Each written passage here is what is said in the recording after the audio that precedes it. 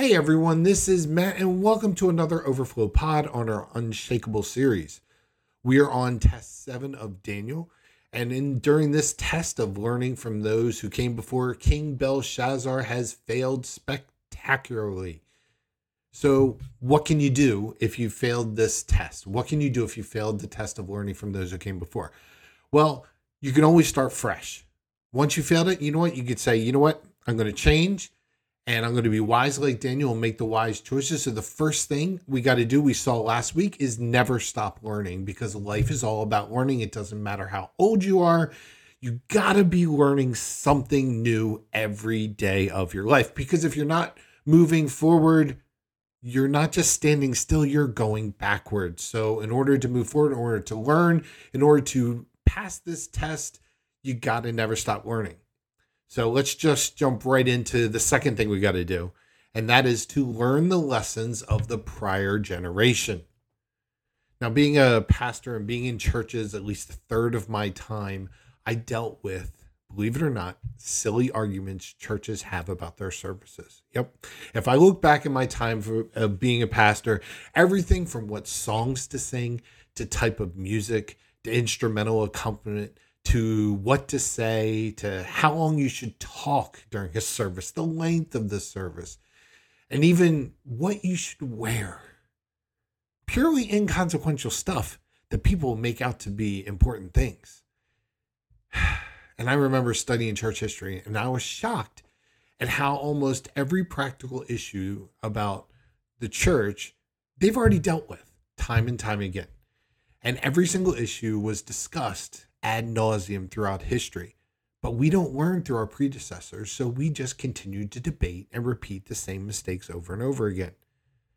These aren't new debates. If you look throughout church history, they focus on certain things at certain times. Like, they read most of the service, like during the Reformation, at the cost of other things. At other times, they sang a ton. Then at certain times they sang without instruments. Then at other times they had massive quantity of instruments. Then if you look at different cultures and different ages around the world, every church service was unique.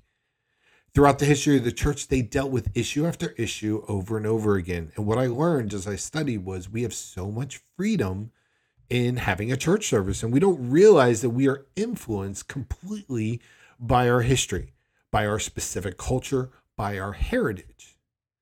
And what that did in me at the time when I was studying this and I was thinking about church services, it freed me up, gave me freedom, and how pretty much anything is okay. I mean, if you sing about Jesus and talk about Jesus and pray to Jesus, you're good.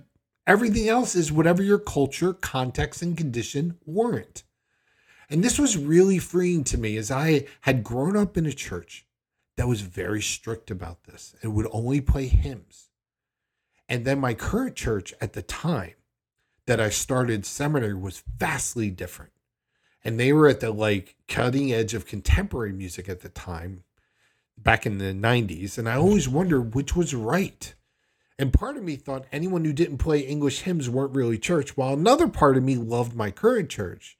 While another part of me wondering what the heck was going on, and I had no idea what to do. I had people in the denomination I was being ordained in only sang psalms. Churches were leaving over this issue. It was ridiculous.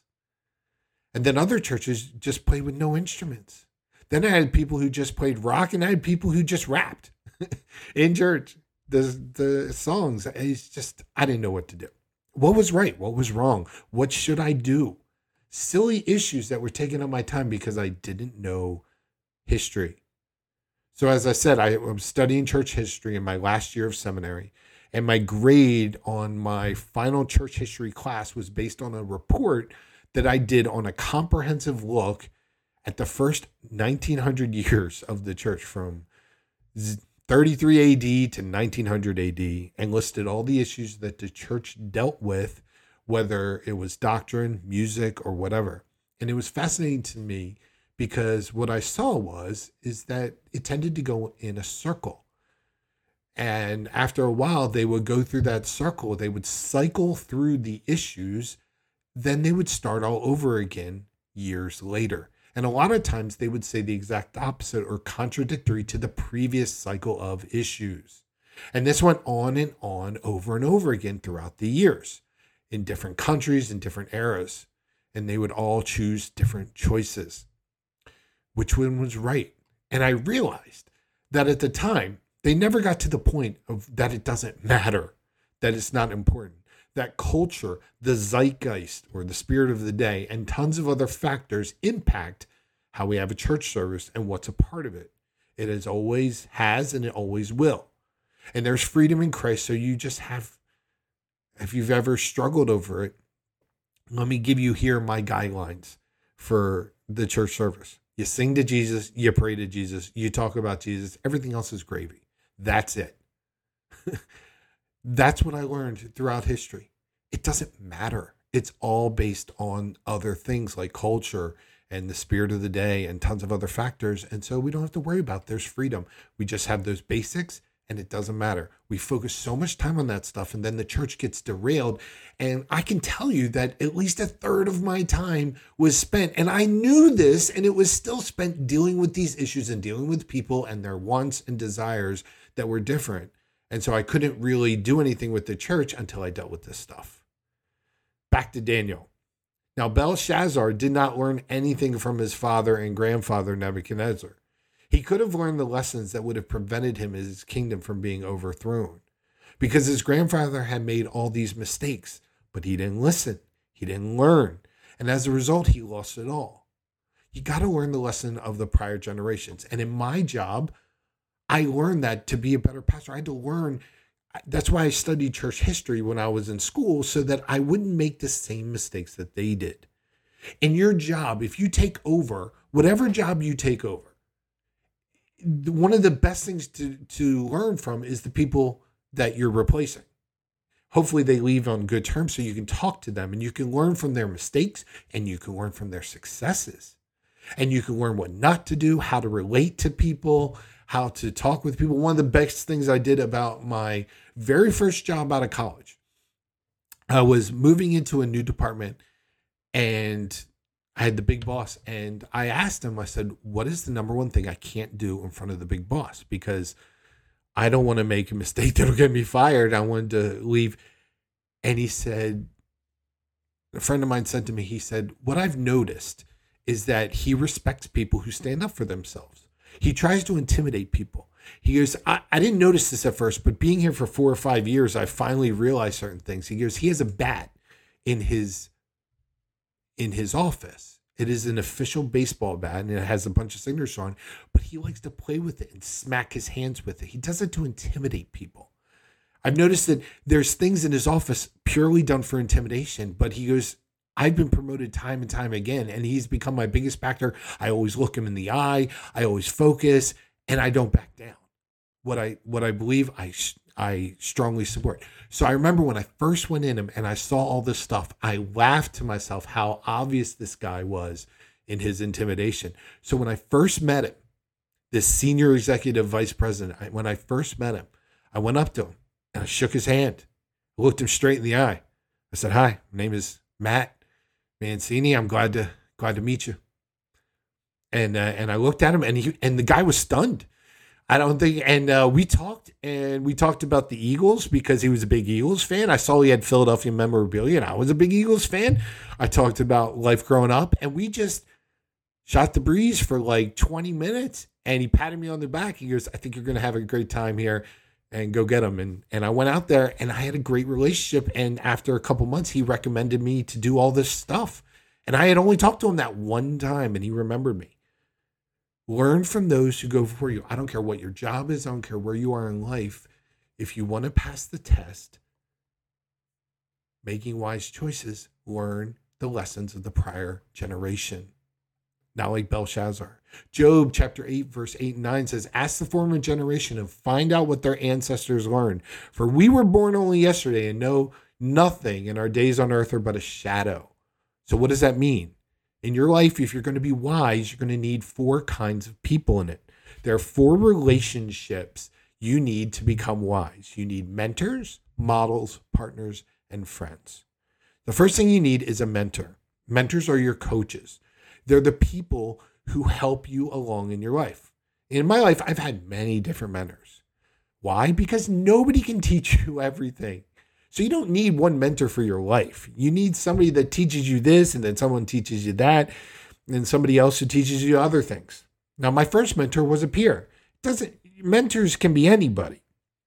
He was my best friend, my best man at my wedding too, and he mentored me about his expertise on cars. He taught me how to drive a stick, how to buy a car, how to see through the lies of car dealers. Taught me so much about cars. And even to this day, I have benefited from his teachings. My second mentor, when I was a little after I turned 16, was my boss at the Hilton. It was a hotel restaurant that I worked at, and he taught me how to be a proper person. He really just started how to teach me how to be a normal person, because at the time I was wondering why he hired me, because I remember cussing in the interview. At the time I didn't have any parents. I was living by myself, and my language, well, let's say my favorite adjective was the F word. My favorite verb was the F word. And he had to fix that because it was not appropriate in the setting that I was at. Especially, I mean, this was back in the 80s. And my etiquette would best be described as found on the streets. He not only taught me how to speak properly, he taught me how to fit into high society. He taught me how to relate to people that I had absolutely nothing in common with clientele that I was responsible for. He was a great mentor. I remember one time he taught me about golf. He said, Matt, I was in a fine dining restaurant. He goes, Matt, have you ever played golf? And I was like, no. You know anything about a golf? I said, no. I know you hit a ball and you hit the thing, and they're called clubs. And he sat down with me and gave me a 15-minute primer on golf. And he told me what to say if someone ever asked me to do it. And so I remember I was around this 18 top, and they were celebrating a big business deal. And this was a big deal because they must have made millions, because they had spent over $10,000 on this dinner. And they had ended the night on the most expensive alcohol that we had at the time. It was King Louis Tray. It was $50 a shot. I think it's now $100 a shot.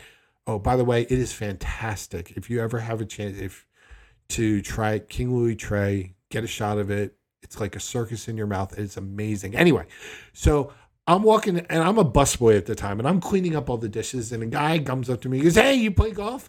I said, I haven't had the chance to. I've just been working my tail off. And he goes, oh, really? That's a shame. I said, yeah, I really want to get out there and hit some, but I haven't had the chance. And he goes, and I have to work. Need to get the cash to pay for the fees. And and he said, he goes, here, take this. Enjoy a round on me. And it was a $50 bill in my hand. Now, it was just to me. That wasn't a tip to the waiter or the tip that I got from the table. It was $50 just to me, because I was able to talk to the guy about something I had absolutely no idea about from what my boss mentored me about. And I was able to become the best busboy, then server, then host, then caterer, you name it. I worked my way up, if you will. And it was all because of this mentor at the Hilton. And he was phenomenal to me. He was like a parent when I didn't have one. You need mentors in life to help you through, because if you don't have a mentor, man, you're going to be left behind. Second relationship you need is models. Models are already doing what you want to do with your life. And we learn fastest by models. All the things you learn, the skills you learn are by other people modeling it for you, like how to talk. I want to recommend, if you're going to have a model in your life, that this may come out as a surprise, that they be deceased. Why? Because the jury's still out on people who are alive. People will let you down. The jury's still out on me and on you and on everybody else. And some people start off well, but they don't end well. And so you might want to choose a model from history, because you can see their life from beginning to end. You can see their highs and their lows, their problems and their pitfalls. But you don't want to choose someone as a model in a few years down the road when they crack up and burn, and you've been climbing this ladder of success, and you get to the top and you realize, I've been climbing the wrong wall. My model for my profession as a pastor was Hudson Taylor. He was a missionary to China. He was known for his sensitivity to Chinese culture and zeal for evangelism. He lived in 1832 to 1905. Now, what is amazing about Hudson Taylor was he adopted wearing native Chinese clothing, even though this was extremely rare among missionaries at that time. Under his leadership, China Inland Mission was singularly non-denominational in practice. He refused to be under one specific denomination because you couldn't work with other people then. He accepted members from all Protestant groups, including individuals from the working class and single women, which was scandalous at the time, as well as multinational recruits, totally against everybody else at this period. This was crazy. He totally changed my concept of what I should dress like. Sunday best, whatever fits the culture. Who to serve, an emphasis on showing love, people the love of Christ, and that everything else is not important. Hudson Taylor's amazing. When you think about that, back in the 1800s, or would be 1900s, I think, around 1850, when he's in China, dressing like them, working with single women and people from other races at the time, other denominations, that was mind-blowing at the time. He was multi-ethnic before that word even existed. He was amazing. That's why he's my model. Third, you need partners. Partners will row the boat with you. They're your coworkers in your profession. Partners can help you, challenge you, and support you. Then, of course, you need the last group, friends. Friends aren't helping you with your goal. They're just friends. Friends love you no matter what you do. You can really mess up and they love you. They understand that you're a good egg even if you're a little cracked. What's a friend? A friend walks into your life when everybody else walks out. That's what you know who your friends are. They're there when you need them the most, when you don't deserve a friend. With these 4 people in your life, models, mentors, partners, and friends, you can learn from those who have gone before you and not slip up. And the Bible says, listen to the past generations and learn from them.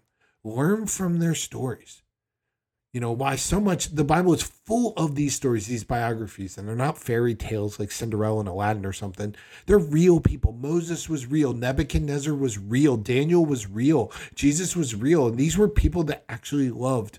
And the reason I love the Bible is because it always tells the truth. It doesn't share just the good stuff about them. It tells about the bad stuff too. And I can relate to all the bad stuff much more than the good stuff. When you see out these guys being all perfect, I can't relate to that.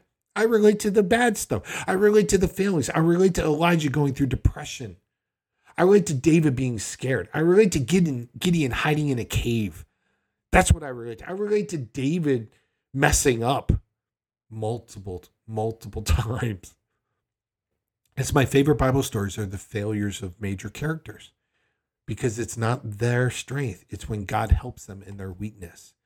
1 Corinthians 10, 6-11 says these things, talking about stuff that's in the Bible, occurred as examples to warn us and keep us from wanting to do the same evil things that they did. For the scripture says that we are to avoid drunken parties, sexual immorality, and worshiping things that aren't God.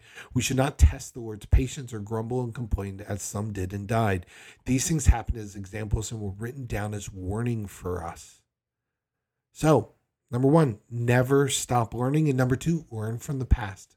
Learn from those who went before. And number 3, maintain a humble attitude that honors God. You see, humility begins by simply realizing you're not God. And if you've ever get under stress, you got to repeat this 3 times. God is God and I'm not. God is God and I'm not. God is God and I'm not. I am not responsible for what God does. I'm only responsible for what I can do. You need to realize you're not God. You need to realize you need him. That's humility.